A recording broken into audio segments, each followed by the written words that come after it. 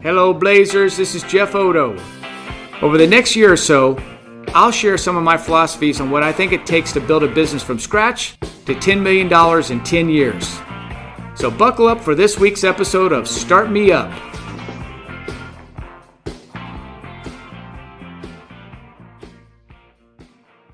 Let's start this session with a question and answer. Question: there's so much to do with so little time. How do we possibly get it done? Answer: it's like eating an elephant, one bite at a time.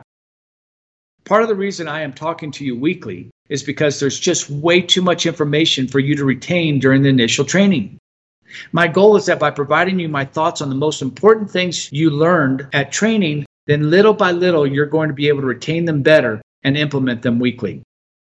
One thing I know is, if you don't implement these critical pieces of advice the week you hear them, chances are it will be quite some time before you do, which means I personally have one chance to explain why each one of these are so important, and then leave it up to the business performance coaches and you to address it thereafter.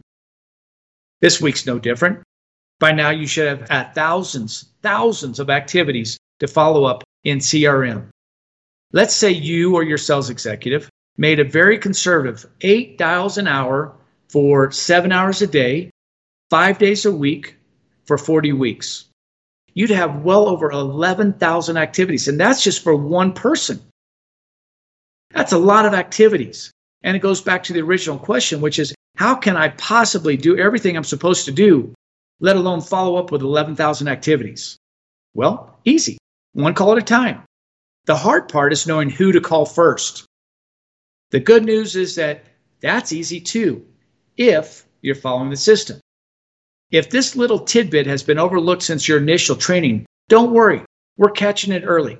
So let's solve it now rather than waiting another year or longer. What is the answer I proclaim is so easy?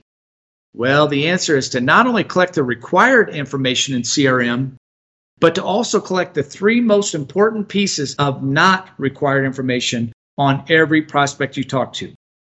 Those fields are, in order of priority: number 1, the prospect's next contract renewal date. Number 2, the estimated janitorial budget.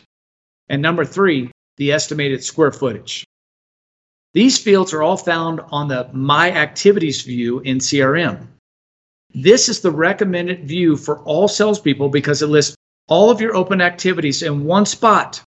And if you capture the information we just discussed, you will be so much more effective and successful because you can prioritize your follow-up calls based upon the information that matters. Please don't do what we did for years, which is call alphabetically, because we didn't have any better way of knowing who to call first. We've learned from our mistakes, and I want you to be the benefactor of that. One thing I know for sure is if you're making the calls and scheduling follow-up activities, you're going to have pages and pages of people to call. And think about it. Would you rather call a high priority prospect just because they are at the top of the page? Or would you rather call the largest account whose contract is up for renewal in the next 2 months?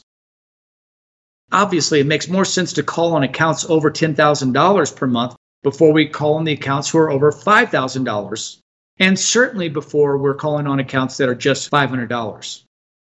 And the only thing worse than calling on a $500 a month account is calling on a $500 a month account that just renewed.